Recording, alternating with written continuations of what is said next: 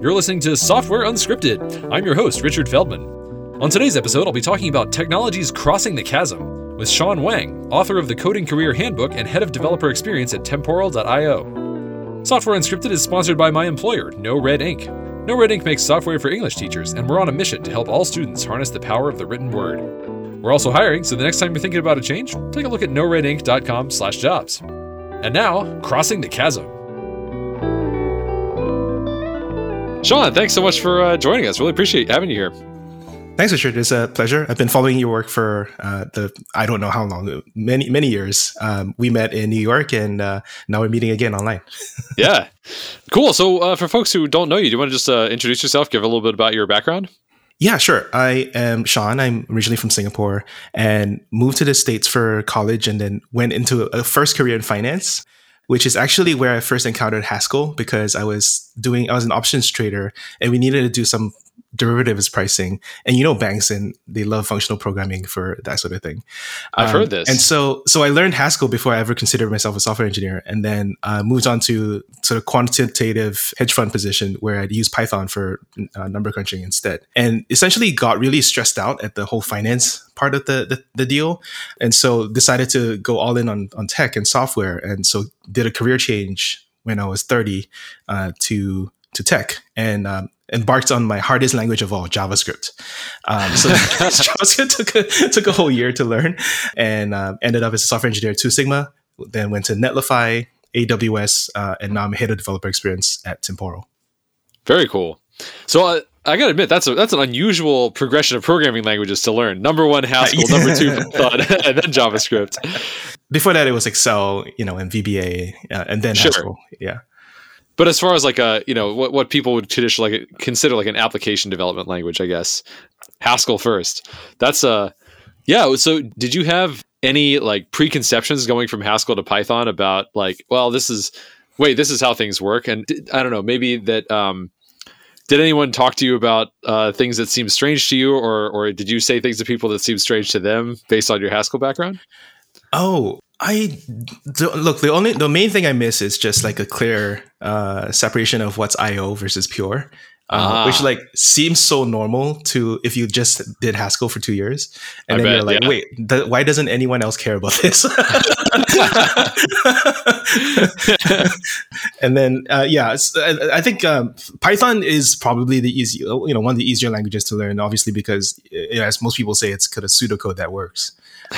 So I think it was okay. I think maybe some of the Pythonic expressions on how to deconstruct and reconstruct lists and dictionaries and stuff like that was a little bit weird to learn. And I think the modern Python is a little bit more complex than it was when I learned it 5-6 years ago. Mm-hmm. But I think all in all it was reasonably good. An easy change. I mean, it's not I think most people when they grow up, when I was growing up, when I was 12, I was exposed to BASIC. So it wasn't I only know functional. So I mean, I think it's okay. I think it was a reasonable change. Nice. Maybe what's more interesting is that the reason we use Python is not because it was a better language, but it was because they had NumPy and Pandas, right? Which is just a much better library to use for crunching time series data. And Haskell didn't have anything like that. Well, I mean, okay, look, the only reason really I use Haskell is because the bank that I worked at hired a lot of the Haskell core team. Oh, really? Leonard Augustin and Neil Mitchell were the two computer scientists that I worked with. And so obviously it was just better work with them. But once you leave that company, obviously you don't have that level of support. And so you fall back to something more popular. Yeah, so it's interesting to think about how that happens, that you can have, like you mentioned earlier, that in finance, there's a lot of, Haskell programming going on. It's interesting that you could find a language that is, outside of finance, maybe just very, very not widely used. I mean, we use it at work as it happens, but I know that we're, at No Red Ink, but we're one of the few companies that does, so we're aware of that. And yet, inside this particular niche of finance, it seems to have outsized popularity compared to other domains. But then you also mentioned Python's another example of something where, as far as scientific computing goes, for example, because of NumPy, and you have in Pandas, you have a lot of really nice data processing libraries. And so Python is sort of overrepresented there compared to, for example, in web development as a back-end server technology. I'm kind of curious about your experience about like, why do you think that banks or financial institutions are more likely to choose Haskell than outside of there? So I have something that works in theory. I'm not sure Okay. how real it is. So the simple fact is that, particularly for the domain that I was in, so I was in option pricing, Mm-hmm. or derivatives in general. A lot of the times you do derivatives pricing by some sort of Monte Carlo simulation. And it's not just pricing, by the way, it's also risk management. In other words, you have to simulate a million possible alternative futures and then take an average over, like, what's your 99 percentile of exposure to some kind of risk somewhere that you simulated. So simulation involves a lot of concurrent computation, and functional programming gives you the guarantees that you need to run that at scale in some kind of at some kind of speed. So that's my backwards rationale for why financial companies seem to love OCaml and Scala and Haskell so much. Well, OCaml just got multi-core support like this year. So that like just landed, like multi-core OCaml is a new thing. I don't know about like the actual implementation details, but like Okay. I do know, for example, that Jane Street has been using OCaml for like 15 years. Oh, sure. Absolutely. Yeah. Right. So it's just like the right language to think in more than it is about the actual execution. So yeah, exactly. Like there's the theory and then there's the reality, which may differ.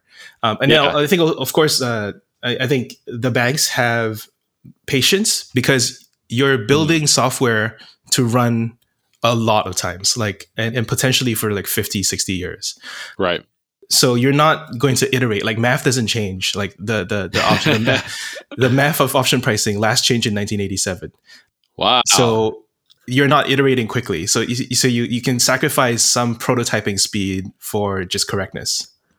You mentioned a lot of software in banks lasts a long time. Something that I've heard but have not personally experienced is that a lot of banks today run a lot of COBOL. Like it's just like decades old COBOL. And I've heard about it more in banking than in other institutions. And I've always wondered to what extent that's because they were maybe early adopters of the technology. Like they were just doing computing earlier than anybody else because there was, I don't know, more obviously applicable. And then now they just have, they got a huge legacy code base before anybody else did. And now they're kind of stuck with it. I think so too. And also, but there's a bit of me that thinks it didn't really matter what the language was. It just mattered that the code base is something that has had, 10, 20 years of production hardening to it. And whenever you just come to someone and propose a rewrite for that, you're not just accounting for like the details of the language. You're also accounting for like, okay, but like the amount of time it'll take for us to rediscover all the edge cases again. Oh yeah, in this new code base, it's just going to be too much. So I think that's why people are hesitant to move. That said, and not to take this too far into like the crypto discussion, I think it takes a real challenge for people to start re-examining their basis of beliefs. In other words, if you have hard-coded the fact that it takes 3 days to transfer money, right, across bank wires or whatever, and some competition comes along and says, I can do it in 1 second, then eventually you're going to have to be forced to rewrite that. But until you have competition, then you have no real incentive to rewrite anything. That's a good point. I hadn't thought of that. It's also interesting to think about like how often technology changes happen at large institutions. Like, we sort of take it as a fact as like, oh, Google writes a lot of Java and C++ and Go. They didn't always write Go. I mean, that was the thing that sort of, was invented at Google. So that they could use it. So, okay, that one makes sense. But like PHP at Facebook, they've always been a big PHP shop. I think Amazon's a big Java shop, if I remember right. And as far as I know, I don't really know of a whole lot of stories. I mean, other than Google, adopting Go, which they kind of invented, of a big company changing to anything after they've, had a couple million lines of code written in something else. It seems to be a really rare occurrence. So one of the things that I've heard people ask, and like this sort of gets back to a tweet of yours recently that sort of was making the rounds recently about like, why aren't more companies using functional programming?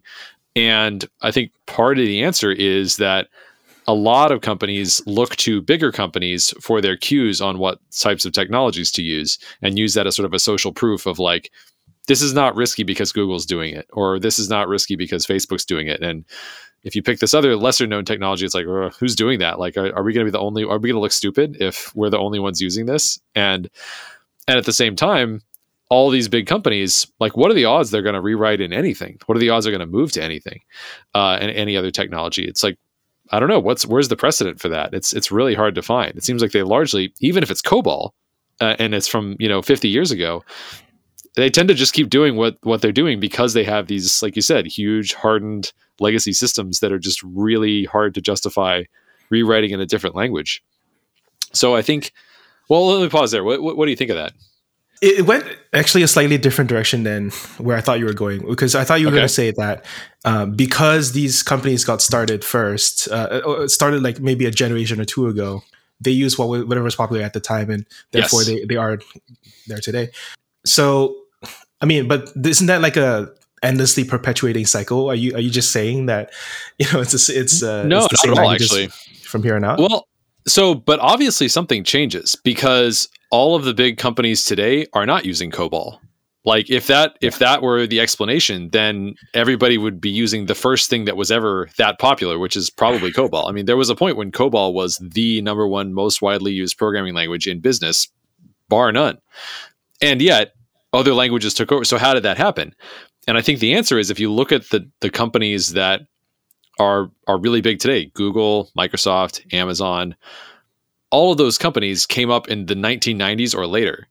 So they didn't need to use COBOL because there was other stuff out there. They were using something that was more like either the hot new language or something that was like considered acceptable, like a reasonable choice, even though it wasn't necessarily what all the biggest companies were doing. And maybe it even gave them a competitive edge over like bigger companies that might have been using something, like COBOL. I mean, Google does a ton of C++, which was, as I understand it, still pretty well established in the 90s.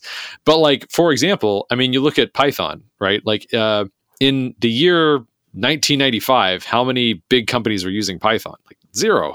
It was totally a fringe language. Like there's that famous Paul Graham essay, The Python Paradox, where he talks about how, I think this is like 2005 or something even, where he talks about, Python's this hot new thing and you can get better programmers if you hire Python programmers because those are the people who are working on the cutting edge. I'm like oversimplifying the case that he's making, but he basically talks about how because Python is this niche kind of fringe language, but it's got some productivity benefits.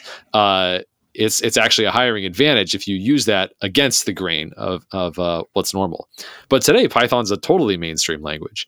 So somehow it happens. And the question in my mind is how. And I think an example of this is just new companies start out small. They make unusual technology choices or non-mainstream technology choices. Some of those companies become huge. And then suddenly you have a huge company using that technology. And it's not weird anymore. It's not fringe. The social proof is there, not because a big company adopted it, but because a small company adopted it and then became big. So like Dropbox is a huge Python shop. Now people can point to that and be like, oh, that's totally mainstream. Dropbox uses it. And I know like Google, used it somewhat at some point. And so there's lots of social proof for Python now that just did not exist like 15, 20 years ago. Even though Python is a language, I think it's like 30 years old now. I think it was like 1990, something like that when it came out. Yeah. Well, time flies. Yeah, right. Well, I should also mention, the reason I tweeted that was actually because of you, because I was listening to you on a podcast on Modern Web, and then also thinking about the talk that you did about why isn't functional programming the norm, which is a fantastic title, excellently executed, a million views. Like I always consider like the bar for like tech speakers is not as high as like regular YouTube. So if you can get 1 million views on a talk, I think that's the bar for a really, really good talk, right? And a few people have reached it. Anjana have reached it. You have, and it's my goal to get there someday. Philip Roberts is another one on in the JavaScript side of things who's done a fantastic talk that has a few million views. So yeah, I mean, it was just really nicely executed. So for people who want your full thoughts on that, go check out that talk because it's well done. Yeah, I mean that was more of a like, how did we get here than like how do you how does it change? Like, suppose that we agree already, which a lot of people don't, but I happen to think that functional programming is pretty great, or functional programming languages are pretty great. At least, like, they certainly can be. I figured out the plan. You gotta make No-Red Inc. into a giant, like, $1 trillion company, and then people will start taking notice. I mean, we're growing pretty quickly now, actually. I mean, I don't know if we're actually ever going to be like a megacorp or whatever, but for now, I mean, no, we got like 120 people, so we're right up there with the biggest of the big. But we are hiring, so that's we're going to continue growing. We'll see how far we go. Yes, exactly. So I have a counterpoint, which is WhatsApp. Sure, okay, right. So where are all the Elixir clones? Well, I don't know the story so much as I know that WhatsApp attributes a lot of its success to the actor model, to Elixir, and they got acquired. To Erlang. Yeah, I don't actually know the difference. Like, I know Elixir is a framework on Erlang, but like I don't know the difference. Oh, again, it doesn't matter. Well, I'll clarify in a sec. Go ahead. Sure. Anyway, like they were I think Brian Acton and who's the other guy? I forget the other guy's name. They were rejected from Facebook, and then they built this chat app, and then eventually got acquired with 19 employees for something ridiculous, like a few $1 billion, $13 billion, $19 billion, something insane, like just absolutely crazy. A few bucks, yeah. You would think that people would sit up and take notice, like. And so my question is, where are all the Erlang-based startups that would have been started after that news?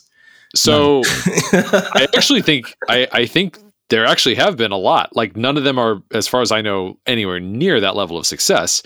But I actually think that WhatsApp was like very transformative in it, like Elixir specifically. So Elixir it's a different programming language than Erlang, but they compile to the same bytecode. It's like a dialect of Erlang. It's got like a more Ruby-like syntax and macros and stuff like that. And but it's totally compatible with Erlang. And I have seen a number of Elixir talks where, that's what they say is they're like, check it out. You can be like WhatsApp. And I've also seen startups say, we chose this technology because we have similar problems to WhatsApp, or WhatsApp. I have seen it used as social proof a lot. Now, granted, that has not been enough for Elixir to become mainstream. But again, we're talking about a company that was successfully acquired, not something that's like, independent, a top market cap, like WhatsApp. Maybe a better analogy might be YouTube, something like that, where like it was a really successful startup that got acquired by Google instead of Facebook. But like it wasn't, if YouTube were built on, I don't know, let's say Haskell, people would still say, oh, you should use Haskell because YouTube used it, or something like that. But that's not the same as saying like everybody at Google does Haskell. Like, in the same way that like Facebook acquired WhatsApp, it's not the same thing as saying like everyone at Facebook does Elixir. I think it would be totally different, like much stronger social proof if it were the one with the stock ticker that everybody knows. I mean, I use WhatsApp almost every day, so like there's billions. So eventually it has to break through. I guess I'm impatient for it to start happening. But if you think about it, I mean, if let's say that one of these Elixir startups that was using WhatsApp as social proof, whereas like maybe in like before WhatsApp got acquired or before WhatsApp got big, maybe they would just have been like, I don't know, let's use Go. That's what Google uses. Like, maybe they wouldn't have even considered Elixir. What if one of those gets big? Now you have more social proof because you can point to WhatsApp and this other startup, I think about in Brazil, there's this apparently very large successful bank called Nubank. And they actually hired not only the entire Clojure team, like the core people who work on Clojure, but also the guy who makes Elixir. So they've been very financially successful in Brazil, but not like worldwide. Now, maybe that will change. Maybe like they'll become a worldwide, household name. But I imagine, and this is totally supposition, I have no data on this one way or the other, but I imagine that if you're a developer in Brazil and you want to use Clojure, you have very obvious social proof. You're like, we're going to do it because Nubank did it. And before Nubank got big, they probably was, I imagine there was less Clojure usage in Brazil because they didn't have that social proof. That's my guess. Yeah. No clue either way on that one. I have, so there's also this concept of worse is better. And I have been told that JavaScript is worse is better. And so when does worse is better not become true? When does worse become actually worse? So I haven't read that essay in a long time, but I remember when I did read it having pretty mixed feelings, because it seemed like what they were talking about was something along the lines of, and I'm sure I'm getting this at least partially wrong, but this is my memory of it was something along the lines of like perfect is the enemy of the good, but kind of like with a different twist on it, in the sense of like, if you aim for too much, like, I don't know, whatever, correctness or guarantees or something like that, then it'll like take you too long to solve the problem or something like that, and you'll lose out to somebody who's just like quick and dirty, get it done, ship it. I think let's assume that's what we mean by worse is better, even though I might be. Well, actually, let me ask: do you think that's an accurate? Is my recollection of that the article right? Well, I haven't. It's been a while since I read that article as well. That, mostly you just remember the title of these things. My interpretation of it is the first thing that is good enough, that is first past the post, wins. Okay. So what your bar is what is good enough, rather than what is the best. I see. So so like satisficing is another word I've heard for this. Rather than like optimizing, you just find the first thing that satisfies your criteria and go with that. I think that's certainly a thing that humans do, but I think if you're looking at a brand new company, like a startup or something like that, you don't necessarily have to do that. Like maybe you're like, okay, let's just go with JavaScript because we already know it. But I know plenty of startups who are like, I'm sick of JavaScript. This is actually an opportunity to do something greenfield. Why don't we choose something that we like more than JavaScript, even if we're not as familiar with it, even if the ecosystem's not as big, et cetera. And in fact, it actually seems like I hear that type of thing more from startups than I do from bigger companies. Even if they're like, yeah, we have a lot of pain with like JavaScript or Ruby or whatever it is. They're like, yeah, but it would be so much work to rewrite. Whereas startups are just sort of like, oh, we don't have any code yet. So, why not? In a different talk, I mentioned this, told this story briefly, but I remember there was another company that back in like 2013, when I first applied to No Red Inc., I was interviewing at another company, and that company had advertised that they were hiring Haskell developers. And I had not used Haskell, but I was interested in that because I was interested in functional programming. And that alone was enough to get me to apply. And then when I got there, I talked to the CTO. This was like, it was like an 8-person company or whatever. Everybody talks to the CTO. And I asked about the Haskell, I was like, that's what got me interested in your company. And he was like, oh yeah, we talked about it, but then we decided to go with something else because we actually wanted to be able to hire people. And I thought that was funny because I was like, that's the whole reason I applied. That's the whole thing that was interesting to me. And that was the type of thing that Paul Graham was talking about with the Python paradox, is that like paradoxically, if you use a language like Python was at the time, and which like Haskell and Elm and OCaml and Clojure are today, a language that is not mainstream, but that has a group of programmers that are like really into it and really like want to use it, especially if those programmers tend to be like, towards the upper end of the like skill and experience spectrum. You can get a lot of good hires that you wouldn't have gotten otherwise. I mean, we're a company that makes products for English teachers. That's not exactly like the hot thing right now. It's like, I guess crypto is the hot thing. I don't know what's the hot thing right now, but as long as I've worked here, it's not been like we're not all like making headlines everywhere about like this is the thing that everybody wants to do with their programming career. And yet we get a ton of people applying because they want to use functional programming. They want to use like functional programming languages, not just like, Ramda. They want to use like Haskell and Elm, see what it's like when it's like, this is the whole thing. It's not just like, we've opted into it in this subset of a language that wasn't designed for it. It's like the whole experience is designed around this. Like you said, side effects actually are like a totally separate thing. Like effects are like a first class concept in both languages. And so although, I mean, a lot of bigger companies, maybe they're just like, I'm Google, come work for me, right? They don't need some like unusual thing to draw good people to them. For us, that's the thing. Like that's how we stand out, is by using a non-mainstream language. And it's been super effective for us. Like before we used Elm, like when I joined, I did my interview in jQuery in 2013. We were just joking about that, how things change. But at the time, I mean, it was really hard for us to hire people. It was like, because we didn't have anything that was like appealing to us. Like, it's like, yeah, you and a million other startups, you're going to change the world, whatever. Right. But then as soon as we got this like this technology advantage. Not only do we benefit from it in terms of like it made it easier to make our software, but also in terms of like very, very much in terms of hiring. And I think a lot of people think it's the opposite. So just to close the loop, you said that when you talked to your CTO, they were considering moving away from functional programming, but it sounds like you stuck to your guns. Oh no, sorry, that was a different company. That was when I was interviewing at NoRed Inc. and at a different company. The other company was the Haskell one. NoRed Inc. I was interested in because of the product, like what they were building. And actually, not the technology wasn't a selling point for NoRed Inc. at all. It just became one later, like after I'd been there for like a year or two. So going back to like sort of first past the post and satisficing and stuff like that, I think.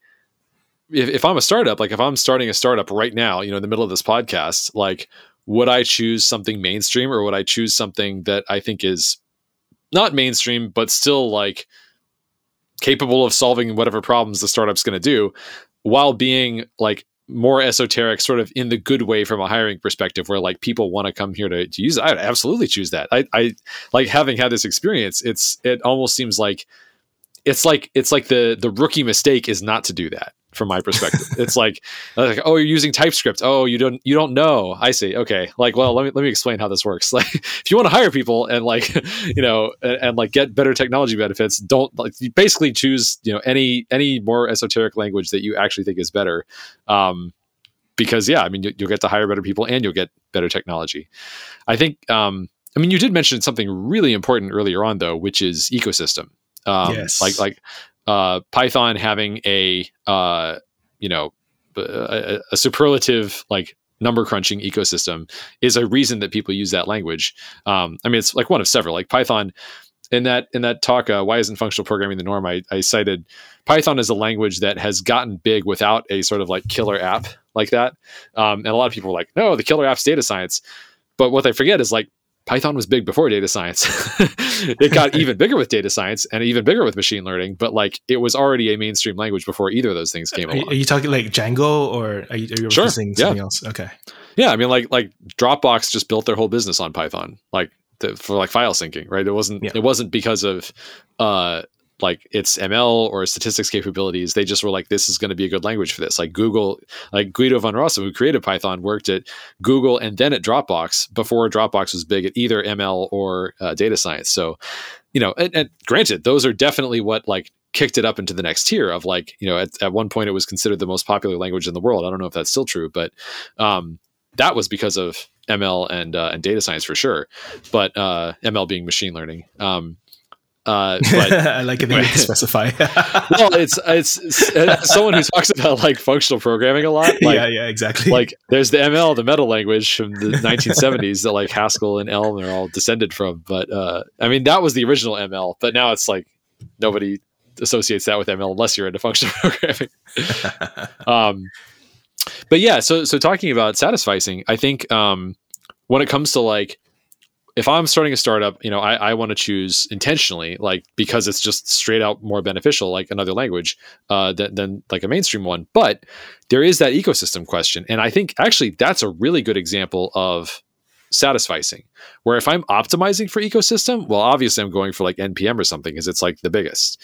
Well, if I'm optimizing by like availability of packages, right? Like I want if volume is what I'm after, I'm like, whatever my use case is, I want to maximize the odds that I can pull something off the shelf and use it. Then like, yeah, you have to kind of go for the biggest, right? But what if you're not optimizing for that? What if you're just like, mostly what we're going to do is write in-house code, like our own custom stuff, because like our application is not just like gluing together some off the shelf stuff. And so like, then it becomes a question of, is the ecosystem sufficient? So this is a problem for languages like, I'll say Idris, for example.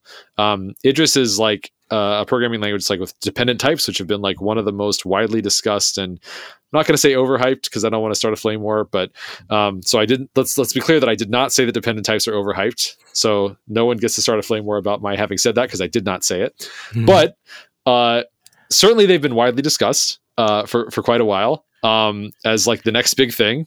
And Idris is a language that is designed for making dependent types like production ready. Like this is not previously dependent types had been mostly used for like theorem proving and stuff. And here's like, we're going to build applications using dependent types. It's going to be awesome, but there's no ecosystem.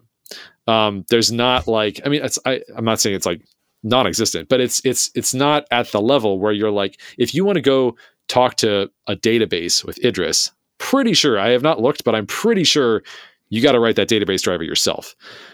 That's a lot of work. That's a really big ask, for like a startup or any business. And Haskell, it's right off the shelf. You just grab it. It's not a problem. So for something like that, if I'm looking at this, like we use Haskell at work, we did grab our database driver right off the shelf, but there were still some things, like especially for third-party SaaS offerings, like we use Bugsnag for error reporting. We did have to write our own Bugsnag, like talk to their API. That's not a big project though. Like we're fine with that. That's just like some HTTP requests, It's just like you look at their API docs, like, okay, send to this endpoint with these parameters. It's like, it's the bread and butter stuff we do talking to our own servers, except we're talking to their servers instead. It's not, not like how much time did that cost us? Not a lot. But how much time would it have cost us to write our own Postgres database driver or MySQL database driver? A huge amount of time. That's a binary interface. That's like very error prone. Like, I mean, no, thank you. that's not something we would have wanted to go down. So I think that's sort of where the line is, that I think like satisficing, or maybe, I don't know if you want to call it worse is better or whatever, but like, even though the Haskell ecosystem and the Elm ecosystems are much smaller than NPM, than pip, Ruby gems, they're big enough. And one thing that I like about them is that everything's type checked in them compared to those ecosystems. And I guess you got like Maven, which is type checked, with a lot more null pointer exceptions. But it's not necessarily about like more is better. It's really there's diminishing returns on the size of the ecosystem, but there's definitely a minimum threshold below which it's like it's going to take way too much time to re-implement everything. Can I? So you mentioned database drivers as one problem for which you would move languages for, or at least it would actually influence language choice. Do you have like a mental catalog of other hard problems that you just refuse to touch? Like you much rather outsource? That's a great question. I would say it depends on the domain. Like, are we talking front end versus back end versus? I mean, those are like front end, back end web development are kind of the things. Yeah. Yeah. But like if I were making a game, there would probably be a totally different set of things. Like I might be like, oh, you got to have an animation thing. I don't know. I'm just making that up. I don't do game development, but so I suspect that it's domain specific as well as it is for the domains that I know about. But I also think about it also depends on, is there a workaround? So for example, like Elm has JavaScript interop. Haskell, you can do C interop if you really need to. That actually came up for us. We did do a little bit of C interop. I forget what that was for. I think it was for like error monitoring with New Relic or something. Like they have a C API you can use to like monitor some process stuff or something. So if all else fails, you can do that. So we did that. If you have something like that where you can be like, okay, this is not going to be as nice as we want, but the interop is going to let us get access to that huge chunk of code that otherwise is just going to be have to be rewritten from scratch, in house. Then that's great, because that's like, well, it's a little bit more costly than it would have been if we could just pull something nice off the shelf, but at least it's not having to do the entire thing. So to me, it depending on the problem, it might depend on whether something like that's available. I would say cryptography is an example of that. Like if there is a crypto library, oh man, that word is it's so broken now. I can't say it without everyone assuming I'm talking about Bitcoin or something, NFTs. Cryptography. If I want to do cryptography, I want to encrypt something, and there is not an off-the-shelf library. Either, hopefully, there's interop.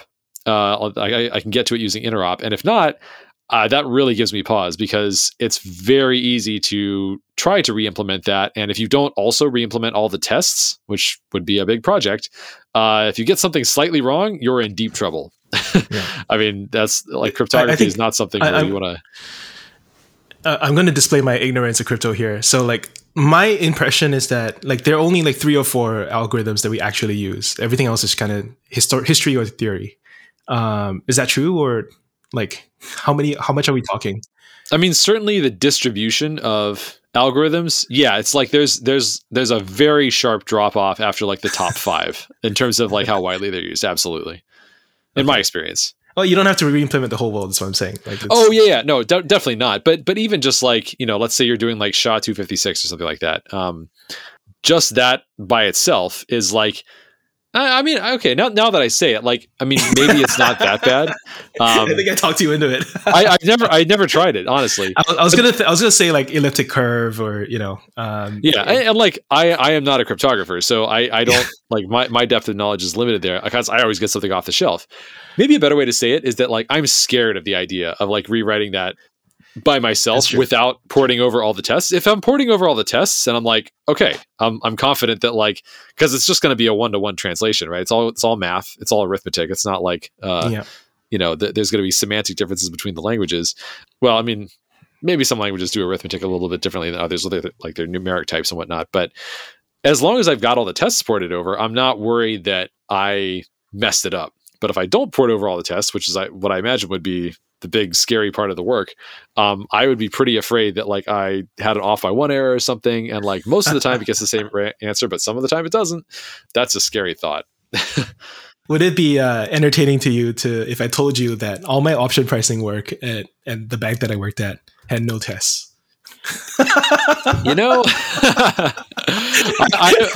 I'm honestly, I wish I could say I'm shocked, but I mean, I put in some sample inputs and then I got some sample outputs. I checked them and then I moved on with my day. Earlier in my career, I have worked at least one big old company that was the same way. I mean, no tests for anything. Yeah, you just try it out. If it works, ship. No QA either. Just if it seems like it works, ship it. And then if it turns out it didn't work, oh well, we'll go back and we'll deal with it. Bugs happen. Yeah.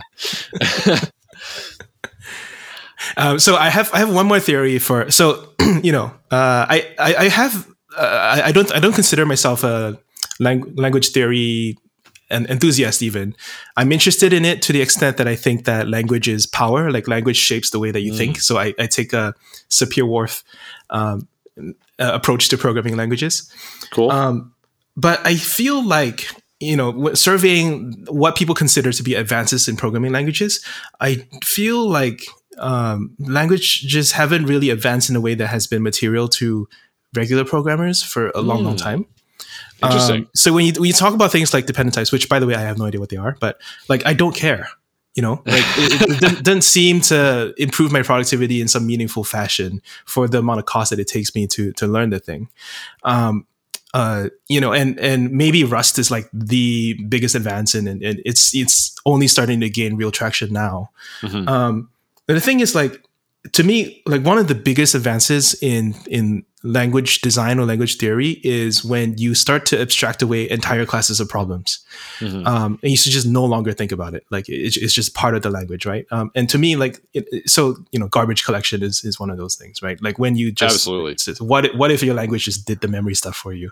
Right. So I've been thinking in that field, like stop screwing around with types. Like what would it take to eliminate one entire class of infrastructure or like just boilerplate problem? So I'm curious on your thoughts on that because I have a proposal. Oh, interesting. Okay. I'm very curious to hear what the proposal is. My thoughts briefly. I hope that's true. I hope there's I hope that there's the next garbage collection is right around the corner, because I totally agree that, I mean, garbage collection becoming mainstream, because it existed for a long, decades before it really kind of became popular. But the fact that now you don't have to, it's unusual to have to manage memory manually. I think is absolutely huge for being able to get stuff done quickly without making horrible bugs or security vulnerabilities. And it's really underrated, actually. I mean, I guess we just take it for granted at this point. There are definitely performance downsides, and there are plenty of people who make some very good points about the cost of garbage collection, like what it has brought along with it. But the idea of automatic memory management, I guess in general, very, very powerful. I agree. I can't think of anything comparable to that, on the level of garbage collection. I think that was the most recent big one. And although I have developed increasingly strong language preferences, or preferences for the characteristics of languages that I'm using as my career has progressed, I don't think that any of them have been on that same level. So, I'm curious to hear what you have, what you're proposing. Yeah, what you got? So have you followed Paul Vigar's work on Darklang? That's exactly what I was going to bring up. Dark, yeah. Because he got me started. Like, oh, okay, like you think language innovation is stuck in a rut, like, and actually we should be looking at blending language and infra together. Like what if they were just one and the same, right? And that's if you really look at it, that's what kind of memory management is. Like, you just give that problem to the runtime. And yes, there's problems with that. Yes, you lose control, but it's a very well-known handoff, and you can take over. You can sort of drop down in abstraction if you need that level of control, but most people don't. So I think in similar ways, like what Paul is doing with Darklang, well, he's so far failed to do, but I think he's sketching out a path which I think he's just early on. I definitely think, okay, so one way to think about this is that Dark is a sort of domain specific language, which I don't mean like it's like a simple like toy thing, but rather that like it's intensely focused on one particular domain, which is like web applications, building the entire like web server stack. That's true. And the front end, like all in one language, one editor, one ecosystem, everything all in one place, and using that to eliminate, like entire classes of problems. I love that ambition. I think it would be awesome if a lot more people were trying to do things like that. I think it's first of all, to Paul's credit, to even attempt something that ambitious, and second of all, let's cut him some slack on being the first person to ever try to do this, like on this level. And like, I mean, how often do you see like immediate success with like the first approach that anyone tries to something like that, right? Like he's it helps that he's rich.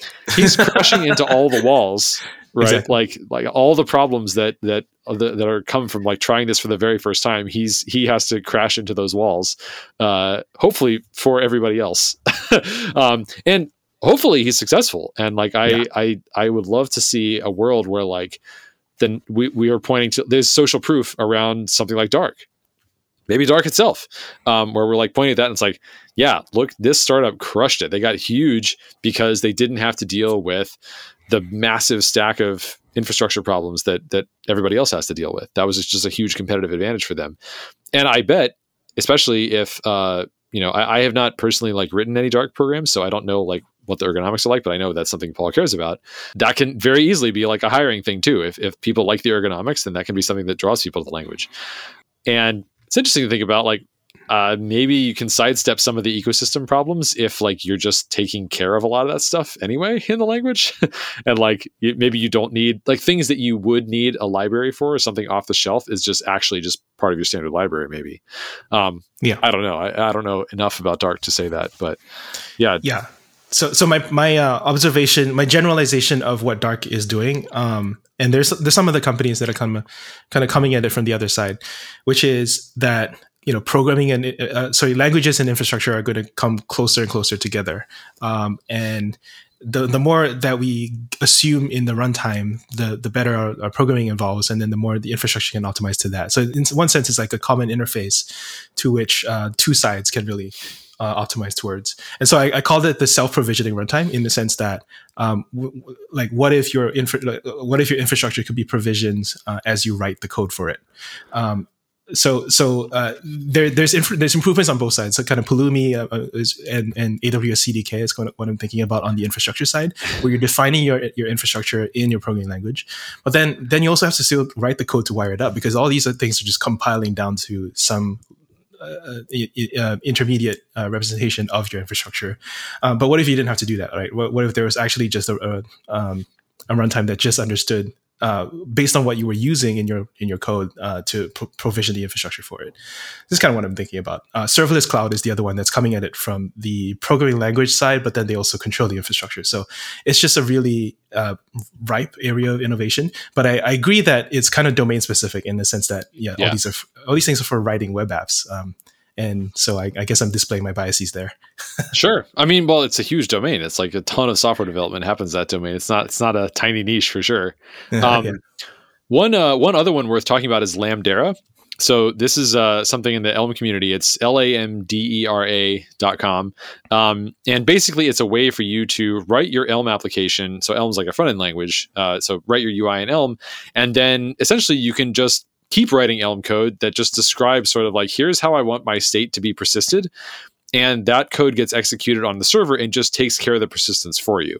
So it's a replacement for basically like all of the database work as well as all the networking work. Like those entire classes of problems are just taken care of for you. You're just writing like, here's the UI and here's what I want to be persisted. Please persist it for me. Thank you.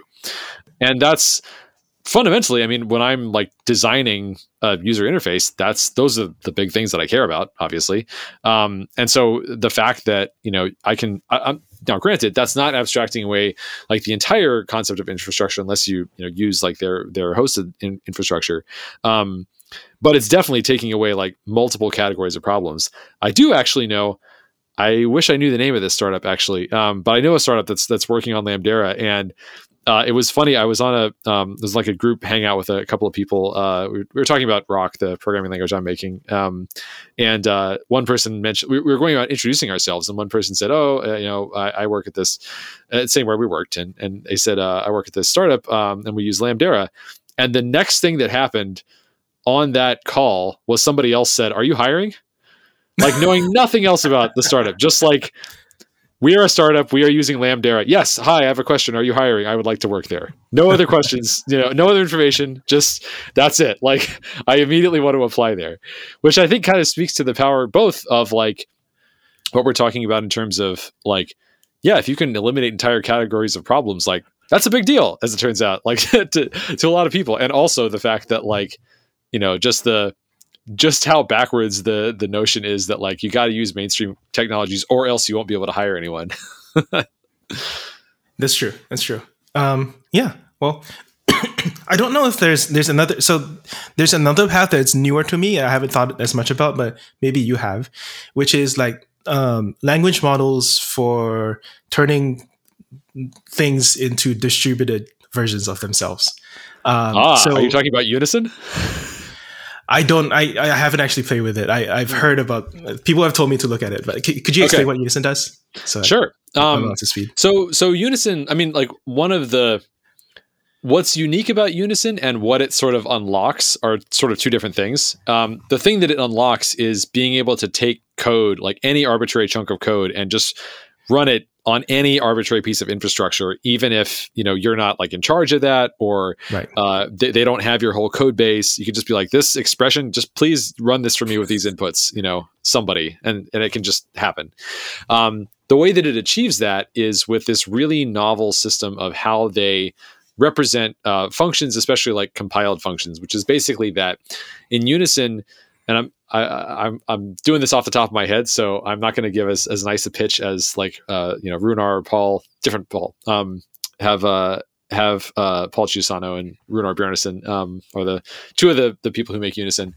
They've given some talks about it, but basically it's like if I write a function in Unison, the way that Unison identifies that function is not by what I've named it, but rather by a hash of the exact implementation of it, like the AST of the function. So essentially what matters is the structure of the code rather than the names. And when you write a new function in Unison, you actually have to sort of like commit it to this database. It's a little bit different. No, it's very different. It's quite different from what we're used to, where we just have a bunch of text files and that's like the canonical representation of everything. Unison does things like it's almost like you check your code into Unison and say like, okay, I want to like commit what I've got here. Please like make the SHAs of all my functions, etc. And it does all sorts of things with this. Now, one of these is like, because it does this, you can just be like, hey, anybody, here's the like function, here's the SHA, just like run this. And Unison does it's a pure functional language like Elm or Haskell, so side effects are tracked and everything like that.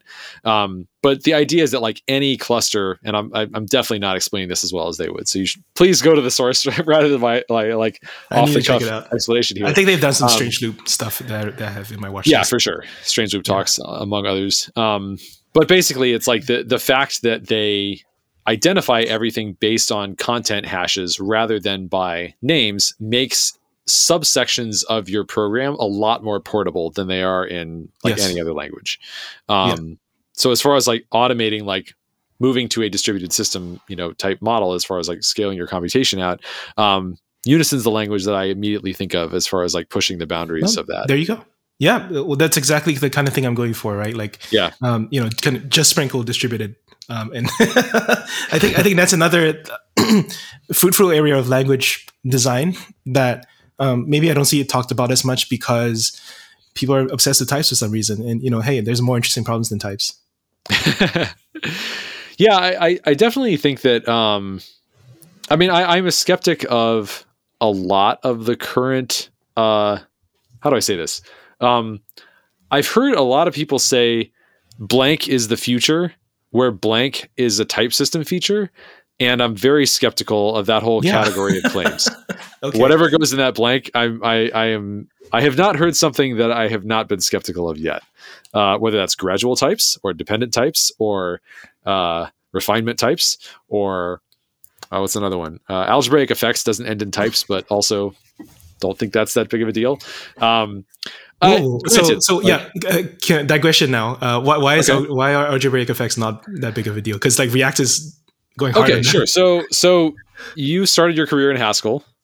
Yes. Right. So you're familiar with like doing IO with like do notation and stuff like that, right? Sure. Yeah. Okay. How excited would you be if Haskell got algebraic effects? I don't know. I've never worked with them. Like in theory, they sound cool. But they solve the same problem. They're just like a language feature instead of just having like a separate type called IO. I mean, granted, they do have some like bells and whistles and stuff. I talked to Jared Forsyth about this a good bit at Strange Loop last year. And he definitely pointed out some cool cases. For example, like in Haskell, you can't, like in the middle of a conditional, you can't say like if and then some sort of effect and then like you got to do it, inside the do notation, give it a name, stuff like that. Okay, fine. How often am I doing that? Not that often. I don't consider that a big deal, but like, I mean, that's the level of like improvement that we're kind of talking about. And there's a lot of downsides too, such as if you're just using normal types for that type of stuff and just like having a separate type for effects and having a separate type for maybe or results or whatever you want to call it, or either in Haskell's case, you don't have to have a whole language feature for that. But if you go into algebraic effects, all of a sudden you're really encouraged to make all of your error handling be a quote unquote effect, even though it's not effectful. Like you're encouraged to replace like result or maybe with like exceptions. Yeah. Well, it's not that it's viral. It's that if you want the ergonomic upsides of algebraic effects, you kind of need to do everything that way. At least that's my perception. Like if you want to get the benefits, otherwise you're sort of like having a weird hybrid approach where you're like, well, we're using algebraic effects just for the effects. And those are set up to chain quite nicely and have things sort of bubble quite nicely, but not when it comes to like results and maybe. Those you do it like the other way. I would rather have a consistent code base that's just like, well, it's all done in one way. Either everything's done with algebraic effects, in which case it's kind of weird that some of these things are, treated like exceptions, or everything's done with just normal types, like maybe result, IO, task, whatever. As someone who is used to something that is, from what I could tell, has all the semantic benefits of algebraic effects, or like 99% of them, I guess, which is like separating out the effects. Like that to me, that's the critical thing, is like what the first thing that you mentioned when you were like, what I miss coming from Haskell to non-Haskell is the separation of effects from non-effects. I totally agree. It's amazing having those separately. And it's like, it's just like, I miss it. Like I do a lot of Rust programming in my free time, and I miss having that separation. I always think about it, but it's always like, oh God, I hope I'm not accidentally doing it here. Or like, I hope somebody else who modified this code didn't do it, and like, I don't have any guarantees around that anymore. And I definitely miss that. Algebraic effects is one way to get you that. And so is just not having algebraic effects, just having it as like a type in the language. So I think I can kind of put myself in the shoes of someone who, like, before I'd used Elm or Haskell or anything like that, understanding why that might sound really appealing, because the alternative is something I'm unfamiliar with. Like I don't know this other way of doing it that's like predates algebraic effects. And so algebraic effects look syntactically more familiar to me, even though they have that nice characteristic. So I can see why people might say like that's like a really, it's almost like a way to sneak in purity to a language, is like you can make it look like the language has side effects syntactically, even though it has that separation. Like that's exactly what unison does. I mean, unison's pure functional with algebraic effects. And so syntactically, it looks like you're just firing off a side effect right here in the middle of my function. No syntactic difference. But you do actually have to change the type of the function to mention the effect now, because it's all tracked. So you get the semantic benefit, but I mean, I'm really not trying to say that algebraic effects are just like a syntax sugar to make people more comfortable with purity, but I kind of think that's like 99% of the selling point to me. Sorry. Okay, that was a really good digression. I'm glad I asked, because that's really insightful. Hey, I have opinions. I'm going to share them. Well, I'll throw in the mentions in there. So Swift has an actor model, and then we saw a talk where someone added a keyword for distributed. So you take an actor, you just throw the distributed keyword on top of it, and now it can run anywhere. And that's a very interesting thing that I think is maybe spreading to other languages. So maybe is it just Unison that's working on it? Where it's relevant to my job is that so temporal is like a kind of like distributed system in a box, and when you port code over to temporal, it can now run in any worker that you add on to it, like a scalable fleet of workers. And so I think about that a lot, because I feel like that helps to eliminate like you having to write any coordination code with some distributed system stuff, and I think it's really nice. Like I wish that more people investigated that and solved it for us. I mean, it would be real nice if distributed systems were easy instead of hard, like they are today. Yeah, I that's like certainly if someone can crack that nut and make it so that it's like, actually this is just very easy now, I think a lot of people would be very interested in that, for sure. Trying to do that. Good luck. I mean, yeah, that's a very important problem, very valuable problem to be tackling. Yeah. Cool. Anything else we should talk about, or should we move on to picks? Well, so so let me see, because I feel like I had some things that. Oh yeah, we were talking about crossing the chasm. Sure. One more talk I always bring up, which I don't know if you've seen, is Cheng Lu talking about crossing the chasm for Rescript or Reason ML. Oh yeah, I saw that. That was like 2 or 3 years ago. Something like that. Yeah. Yeah, I remember seeing it.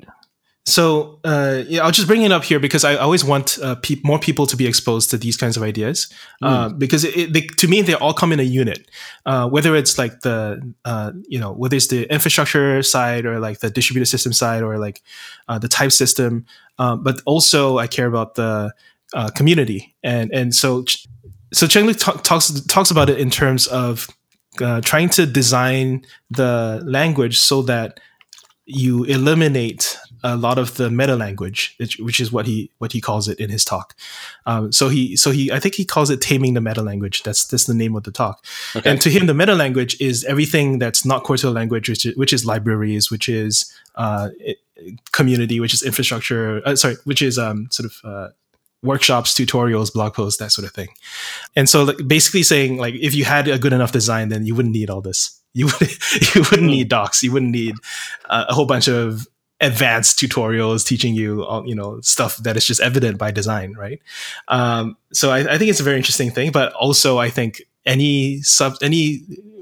the kind of people that you hire, for example, when that say, the moment you name the language like Lambda, those are early adopters who don't care about everything else, right, about the rest of the meta language, and they are very much at the left hand side of that curve, right? Right. And for a language to cross the chasm, you have to cross over from people who don't care to people who care about the meta language, the existence of jobs, and the wealth of tutorials and stuff like that. So I guess where I'm professionally tied into this is that I worked as developer relations for Netlify and AWS and helped those companies with their messaging and created content for them. And I don't know, like, I think a lot of maybe programming language people or developers, like they think like, if you design a good enough thing, then you don't need the marketing, you don't need the content stuff. But I guess I'm very professionally inclined to say like, actually you do. Oh, absolutely. Yeah, no question at all. Yeah. I mean, I think, like the way that people, well, I maybe for different reasons. I might think this for different reasons than you. I'm not sure. Let's find out. So I actually think that the marketing type aspect of technologies is much more important for early adopters than for later on. Because I think the way that you cross the chasm is you cross a certain threshold of social proof. Like once, let's imagine that 3 companies in like a row in the same year all had multi-billion-dollar exits and they were built on Erlang. What do you think is going to be the hot new? Marketing does not matter in that scenario, right? Every other Y Combinator startup is going to be using Erlang the next year. It's just going to be the hot thing because of the social proof. You're just like, look what they did, and mathematically, probably some of those startups are also going to succeed regardless of technology choice. And then there's even more social proof, and it probably just snowballs from there. So I think the question is, how do you get enough people to be early adopters to try it out in startups specifically, such that you get a sufficient volume of those that some of them get big and create the levels of social proof needed for it to actually cross the chasm. To me, that's how you go from, a language like, and I think Python and Ruby are probably the 2 big examples of growing in this way, because if you look at like Java, Java had this huge marketing budget, just millions and millions and millions of dollars. Python and Ruby did not. Like Ruby got big because of Rails, and it got big by startups adopting Rails. It wasn't like Google got into Rails and now everyone's like, oh, Google uses it, right? No, it's like Shopify used Rails and got big, and that was social proof. And then other people, use it for like their personal blogs and stuff. And like there was enough accumulated social proof that Rails became not just a defensible choice, but a popular choice. And I think that's the critical element to crossing the chasm. So I don't think, honestly, like as technologists, I don't think we have that much direct influence over how that happens. I think it more has to do with how successful are the businesses that use our technologies, how successful they end up being. One factor in that is technology, but it would be extreme hubris to say like, oh, our technology is so good that it causes this startup to become a multi-billion-dollar company.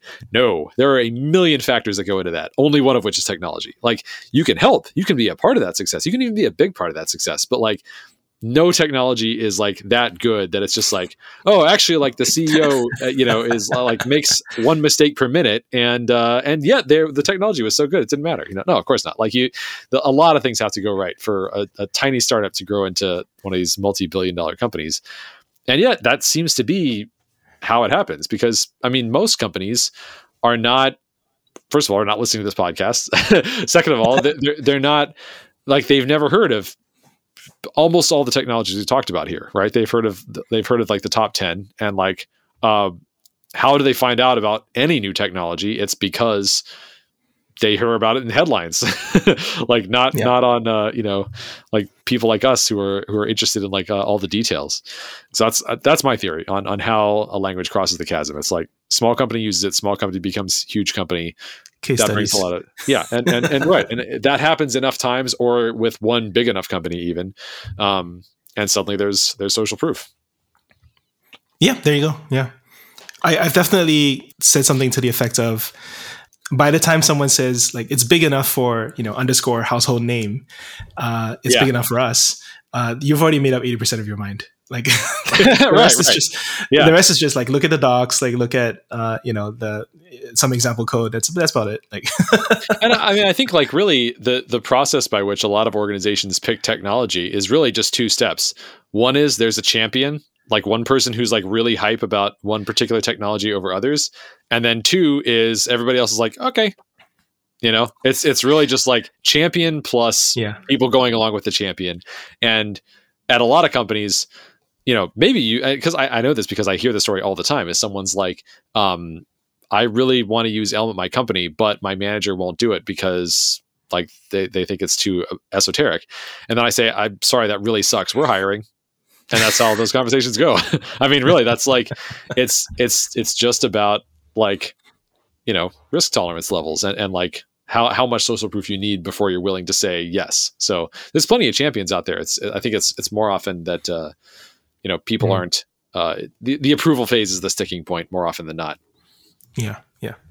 Oh, cool. Well, I just wanted to get that in, and nice. Always appreciate the ability to talk about a wide range of topics. I think you've been a champion for Elm for a long time, so I realized that I'm also preaching to the choir here. So sounds good. Cool. Should we do some picks? Yeah, let's do some picks. All right. Would you like to kick it off? It's just because I'm talking to you, and I also take an opportunity to plug this in wherever I go.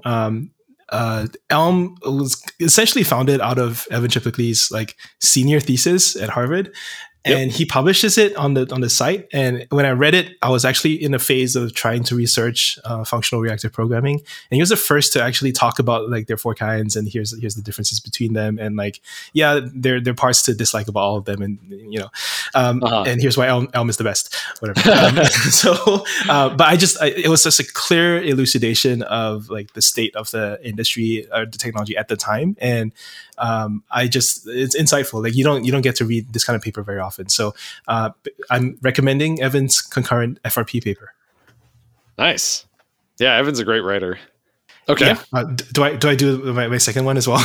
Sure. Yeah. I also do a personal mixtape podcast. So it's just called the Swix Mixtape, and cool. Every podcast I listen to, like there's usually some like 5-10 minute nugget of wisdom that I really enjoy. So I take that out, mostly as a form of personal note taking, but also as a form of podcast discovery. So when people essentially subscribe to my feed, like it's a way to follow along like the stuff that I found notable, and people find a lot of interesting podcasts from there. So that's my self plug, which is my own mixtape. Nice. I just learned how to pronounce your Twitter name, so it's Swix. That's how you pronounce it. Cool. Yeah. All right, that's how I'm going to pronounce it from now on. Nice. It's my initials, English and Chinese. Okay, got it.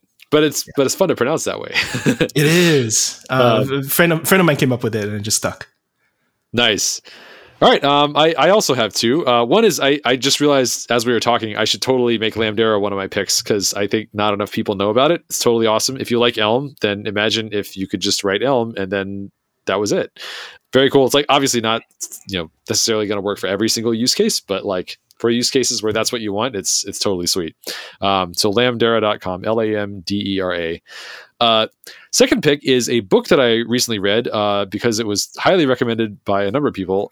It's called No Rules Rules. I don't know if you read this one. It's about like how Netflix. Yeah, it's like how they run their business, which I didn't realize was very unusual, to say the least. They have like a lot of stuff that they do really differently from other companies, certainly any company I've ever worked at. It was just really interesting to understand like why they do it that way and like what their reasoning is and stuff like that. I also understand immediately why not every company runs themselves that way, but it's just like, it's interesting to just like get a peek at that and like understand how very different a company like that is from like any place I've ever worked. So if you're interested in that type of stuff, check out No Rules Rules. Yeah. And Patty McCord is also is it by Patty? I imagine it's by Patty. I don't remember. Is it just Reed Hastings? So Patty was their head of HR. But I don't remember who they were. Yeah, so Patty was the head of HR for most of that time that they implemented those things. It's Reed Hastings and Aaron Meyer is the other author. Okay, all right. So this is telling the story from Reed Hastings' side. Patty probably has a separate book also talking about the Netflix culture deck. Interesting. And yeah, it's the whole treat people like adults thing. It definitely like you have to wonder. So this is similar. Like culture is kind of programming for humans. Whereas programming is programming for machines, and you have to wonder, was Netflix successful because of this, or did it just was it just like the way that they wanted to work and it didn't really matter? Like were they just in like the right industry, video streaming, that it happened to work, or were they successful because they created this kind of culture where the people that they got and what they enabled their people to do created this kind of outcome? It's really hard to tell. Yeah, I can imagine. I don't even know how you'd begin to answer a question like that. So, but it's similar, right? It's like similar to your programming language where it's like you don't know. Right. Yeah. Right. Yeah. Interesting to think about for sure. Yeah. Well, anyway, Cool. I'll check that book out. I'm a fan of Reed Hastings. I also just don't know how much like he's lucky versus skilled. That's all. I mean, who knows how much of anything is that way? Exactly. Sean, thank you so much for coming on the podcast. This is a really entertaining conversation, and I really appreciate your taking the time. It was my pleasure. I always love catching up with you too. Awesome, man. Thanks so much. Thanks, Rich.